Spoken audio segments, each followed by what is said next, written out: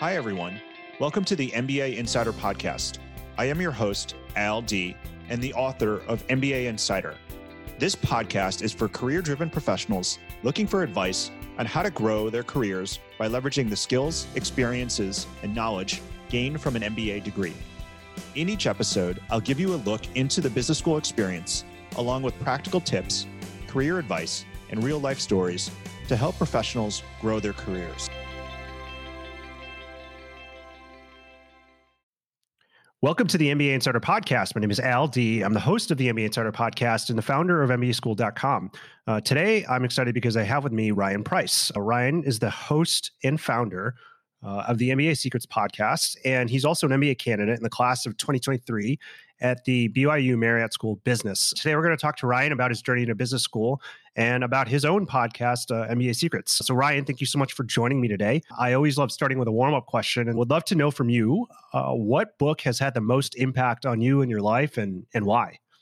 First of all, thank you, Alf, so much for having me. It's a pleasure to be here. That's a tough question because there's several, but if I can cheat a little bit, I'll go with two. Most recently, a book that I've just barely finished is called Deep Work by Cal Newport. And I think for me, it's something that's, I don't know, it teaches you how to maximize your time and get everything out of it. And I have a brand new 1-year-old, a wife, and I'm starting business school. So that concept of being able to maximize your time and get everything done in maybe a shorter period of time to maximize the time with your family, like that means a lot to me. So that one is definitely a big one. And then more generally, I think for my whole life, I have to say How to Win Friends and Influence People by Dale Carnegie. And that one, it speaks for itself. I love it so much. If you haven't read it, it's a must read. So those are my two answers.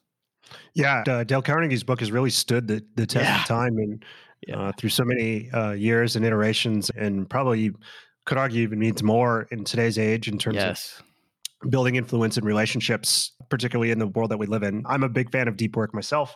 Cool. It really changed how I think about being able to actually think about the conditions I set for myself for the work that I'm doing at any given time.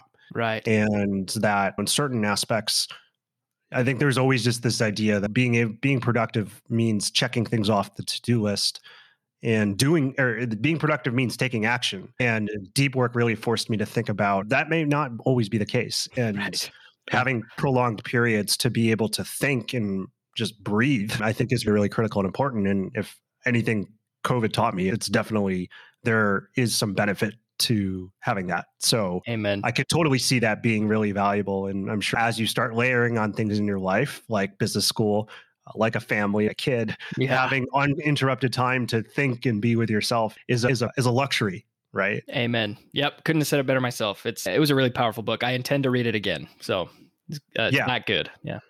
For sure. We'll link Deep Work in the show notes for the folks who can't nerd out on this with us right now. But okay, so let's just jump in. So let's get started. So tell me a little bit about what were you doing before business school and why did you choose to get your MBA in the first place? Great question. Before business school, I hadn't even finished my undergraduate degree. Like I was immediately before I applied, I was still uneducated.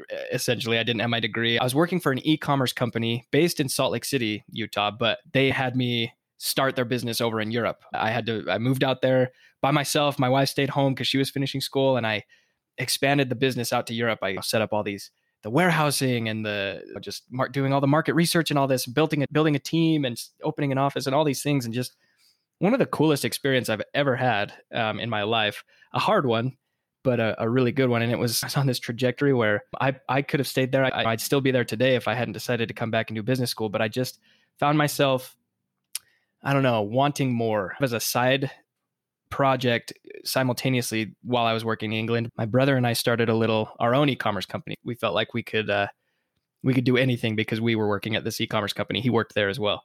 And we brought in outdoor backpacks and outdoor backpacking chairs and branded it. It's called Barefist Outdoor. We were so excited and sourcing these products out of China and just doing a really great work. And all of a sudden we order them, get 1,000 units of inventory in, and lo and behold, we had a 25% tariff that we had no idea about. We just were totally unprepared for that, and it just blindsided us. And after that, we were lucky to even break even from that business. So the combination of these two, I was starting to be a little unhappy with my job in England, feeling like I wanted to expand my abilities more. And then as an entrepreneur, I love entrepreneurship. That's what I want to do with my life. And I tried to start this business and just completely failed. And so I'm trying to weigh these two and figure out how can I get out of both of these things and make it worthwhile? And the idea came, probably business school. I can expand my knowledge, my capability, fail safe against another business that I'll start. And if I do go work for another company, I'll be even better off. So it just fit for me. And I decided to head home from England and we're going from there.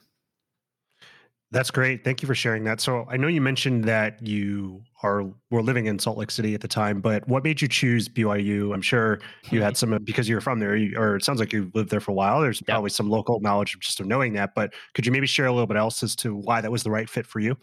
Yeah, most people probably know that BYU is a religious institution. And I attended about 1.5 years, 2 years there in my undergraduate degree as one stop of 3 different universities during that time. And another part of my decision to even go to business school at all came in England when I was in that process of trying to figure out what to do, what action to take. Business school didn't even come up because I didn't have my undergraduate degree, but I was thinking about it, for me, praying about it, trying to figure it out. And one day I went to lunch by myself during work and sat up in the the second floor of a McDonald's on the high street of Slough, England. That's where our office was located. And I was just thinking about this, trying to figure it out. And like a ton of bricks, the answer came to my mind.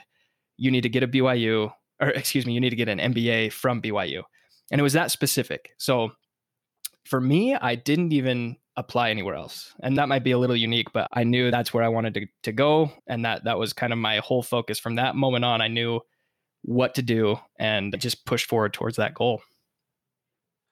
That's great. Could you maybe share a little bit about what your application process looked like then? Because as you said, it only really was that one school. Yeah, definitely. So I got home. Moved home from England. I had 24 credits left in my undergraduate degree. So piled them all into one semester. Not only did that, it was a big strain on my time, but also on my wallet. That was just really expensive and time-consuming endeavor. But I got it done. I got through that with really good grades, and simultaneously I had to take the GMAT to get into BYU. And I ended up taking the GMAT 6 times, and you're only allowed to take it 5 times in a calendar year, but this was during COVID. And so they added one for the online version. So I took every single opportunity. And finally on my last attempt, I got the score that I needed to be accepted. And that's a very shortened version of that story. But beyond that, the application, it was fun. It was a good opportunity for me to put on paper and express to the admissions committee who I was and where I wanted to go. And not only was it good for them, but it was really healthy for me to really put on paper why I was doing this, what I wanted to get out of it. And without intending it to be this way, it became something that I refer to often. I look at what I wrote in my personal statement and the goals that I set out in that. And when times get hard, and especially during that time when I was taking the GMAT over and over, I could look at that personal statement, see what I wrote, and just take a step back and think, okay, I know why I'm doing this. I just got to keep giving it my all, doing my best. And the things that I wrote in this statement here will come to be, right? And so that kind of a weird way to look at it, but it was a good experience to write these essays. And the interview was great. The whole experience was a lot of fun, even though it was stressful. So the first thing I'll say is that you're probably vindicating every admissions director right now by telling them that you are referring back to the personal statement that you wrote for your application as a means for guiding you in your journey for business school. Right. So they are probably very happy to hear that, because that's I think secretly partially part of their hope. I'm glad that you can see the positive in having to have gone through that experience, but I would also guess that taking the GMAT 5 or 6 times was maybe not, we won't call it like pulling or getting a root canal. We'll say it's not like getting a root canal, but it's probably not up there with the most enjoyable things in life either. Man.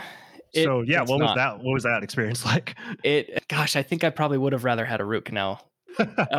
It was crazy. I was trying to be nice to our friends at GMAC, but I'll let you talk about your experience with it. Yeah, go ahead. Yeah, listen, they put together a great test. Good for them. I've said this a million times. I don't consider myself to be bad at math at all. I wasn't a genius at math, but for some reason, that GMAT math just, oh man, that was a thorn in my side. I did great on verbal. Everything else was great. And I don't know what it was. I think I personally have a little bit of test anxiety, and that probably came out each time I took the test. And practice tests were obviously those are inflated, but I took the GMAC practice tests, like the official ones, and they always had me at 720, 40, great scores. And I always knew, okay, I got to knock that down a bit because they're probably a little bit inflated. Then I ended up getting 640 as my best score, which it's just frustrating to hear myself say that now. It was good enough. It's still well below the average for BYU, but that should act hopefully as something to look forward to if somebody out there is struggling with the GMAT. It's not everything. Like, it's important. You need to work hard at it, but telling your story in your essays and having a good interview, those things are just as, if not more important to really getting over the hump. And yeah, the GMAT was it's terrible. I spent a lot of time and money on that too. But just like we've been talking about, I'm glad that it happened this way. A lot of people are getting into school these days with GMAT waivers, which is awesome. There's nothing wrong with that. I think that's really cool. It's an effect of COVID. And I sometimes look at them and I'm like, oh man, I wish I could have done that same thing. Now that it's over and I'm in and I can just relax from that, I do look at it as a really positive thing because it tested me, it stretched me, it helped me grow. And I'm grateful for it now. I can't say that I was in the moment, but I am today, if that makes sense. I think it makes a lot of sense. And I'm glad you're able to have that perspective now, particularly now that it's over. Right. So now that it's over, you're into school, and tell us a little bit about your podcast. How did it come about? Why did you start it? Walk us through that journey. Yeah. So I got in. So let me back up. When I had my interview, and that went really well, and I actually got it because COVID had just hit, and they said anybody with a GMAT score over 600 automatically gets an interview. And at that time I had a 610, so I just barely made that cut. So I got my interview, and my interviewer was just awesome. Really great guy who I was able to connect with. And he said, the elephant in the room is your GMAT score. It's too low. We can't do it. But everything else is really cool. I'll go to bat for you, he said. And so a couple of days later, I got a phone call from the director of the program saying, listen, we want you here. You're in. You've got to get the GMAT score up. We literally can't let you in with that score. That's how bad it was. So I spent the rest of that, I guess it would have been 4 or 5 months after that, just continuing to work on the GMAT. And finally, like I said, I got that score and they accepted me. But this was in 2020. And it was mid-July 2020. And they said, listen, you're in. That's great. Congratulations. However, because of COVID, we need to push you out a year. So I was deferred by BYU for 1 year. And that was frustrating at first, but not frustrating towards BYU. I get it. They were in a really tough situation, but just generally, I was like, I'm going to be a year behind. I wanted to get this done and pound it out. But after, I don't know, a couple of days, it didn't take long. I just was like, this could be a really good thing. Maybe I could work on some kind of project. So I started brainstorming, and I thought back to my application period. And one thing that I really tried to do was to talk to as many people as I could who were doing what I wanted to be doing, who were just ahead of me on the path. And that's not groundbreaking. That's a pretty typical thing to do. But I reached out. The 3 people that I spoke with, their names were Neil, Michael, and Matthew. And I credit those 3 with giving me some insights and information and knowledge that really got me over the hump to being accepted. Because in my interview, I pulled something from each one of those things that they shared with me, and questions that would have otherwise caught me off guard, I nailed because of their help. So I thought about that, and I thought about that experience, and I thought maybe I can take that same kind of experience and support and create it for the masses. And that's what MBA Secrets, my podcast, is. It's just kind of me documenting my journey essentially, and sharing the information that I've learned along the way to share with people who might be a few steps behind me on that same path. And that's the premise. So I guess the next kind of question in that is, could you talk to us a little bit about what you've learned from both building the podcast, but also from all the episodes that you've done? Yeah. So what I've done is I've tried to mix in 50-50 interviews with students from around the world and my own experiences. And so I'll start with those, the interviews that I've done. We've talked to people from Oxford, Harvard, ESADE, Duke, all over the US and throughout the world. And one thing that I've learned that's given me a lot of personal confidence, and I hope can provide confidence to any listeners, is that we are all human. Everybody, we might be going to different tiers of schools and have different backgrounds and everything, but we all experience a similar thing going into it. We all stress about the GMAT. We all struggle with it.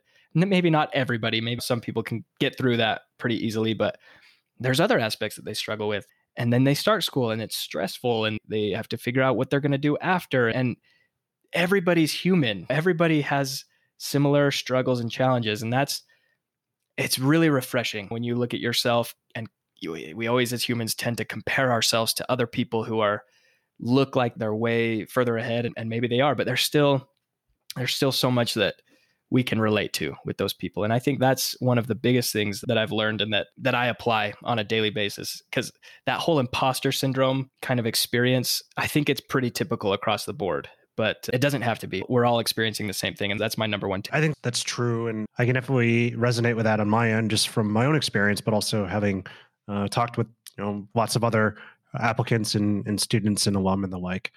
So now that you've been through this journey, now that you've started this podcast, now that you've had all these learnings, I'd be curious to know, what advice would you give to prospective MBA students? Yeah, I'll give the advice that I'm trying to walk the walk, if you will. And that's just to keep showing up. Just be consistent, keep going. And the second part of that is that no matter what your background is, no matter what your story is, it is good enough. It's just a matter of presenting it in a way that can grab your audience. And I can't stress it enough. If you just keep at it, keep trying. I took the GMAT 6 times. I kept at it, finally got what I needed. I think that's just the biggest thing, is you need to believe in yourself. I've heard over and over from people that I've interviewed and people within my network that a lot of times it's easy to self-select yourself out of an MBA or out of a particular school. Just don't do that. Just give it a shot. Just try it and keep trying it, and you will eventually get there. Sure. And I think you're living proof of that, I would say. I appreciate that. I'm trying to be. So now that we're filming or recording this a little bit before I think you're starting your program, so now that you're about to start it, what are you excited about, or what are you looking forward to most? That's a great question. Yeah, it's about time. I can tell you that much. I've been waiting for a long time, and I think I've been connecting with people that are a year ahead of me that are going to be second year students, and those that have been accepted and are coming in with me. And there just seems to be an awesome group of people that I can't wait to. I'm not going to use the word network with, because that just implies a business relationship. Just to create friendships and relationships with, I don't know. I look forward to that so much, because these people seem like the cream of the crop, just the best kind of people. Not necessarily, they're all successful and they're all going to be successful. That's that just comes with it. But being able to be a friend with these people I think that's what I'm most excited about. And from an academic standpoint, I'm excited to learn the things that I didn't know when my own business failed. That I would be lying if I said I'm not just ecstatic to learn those things and make sure that when I give it a go again, I'll be prepared as much as I possibly can to make sure that thing is a success.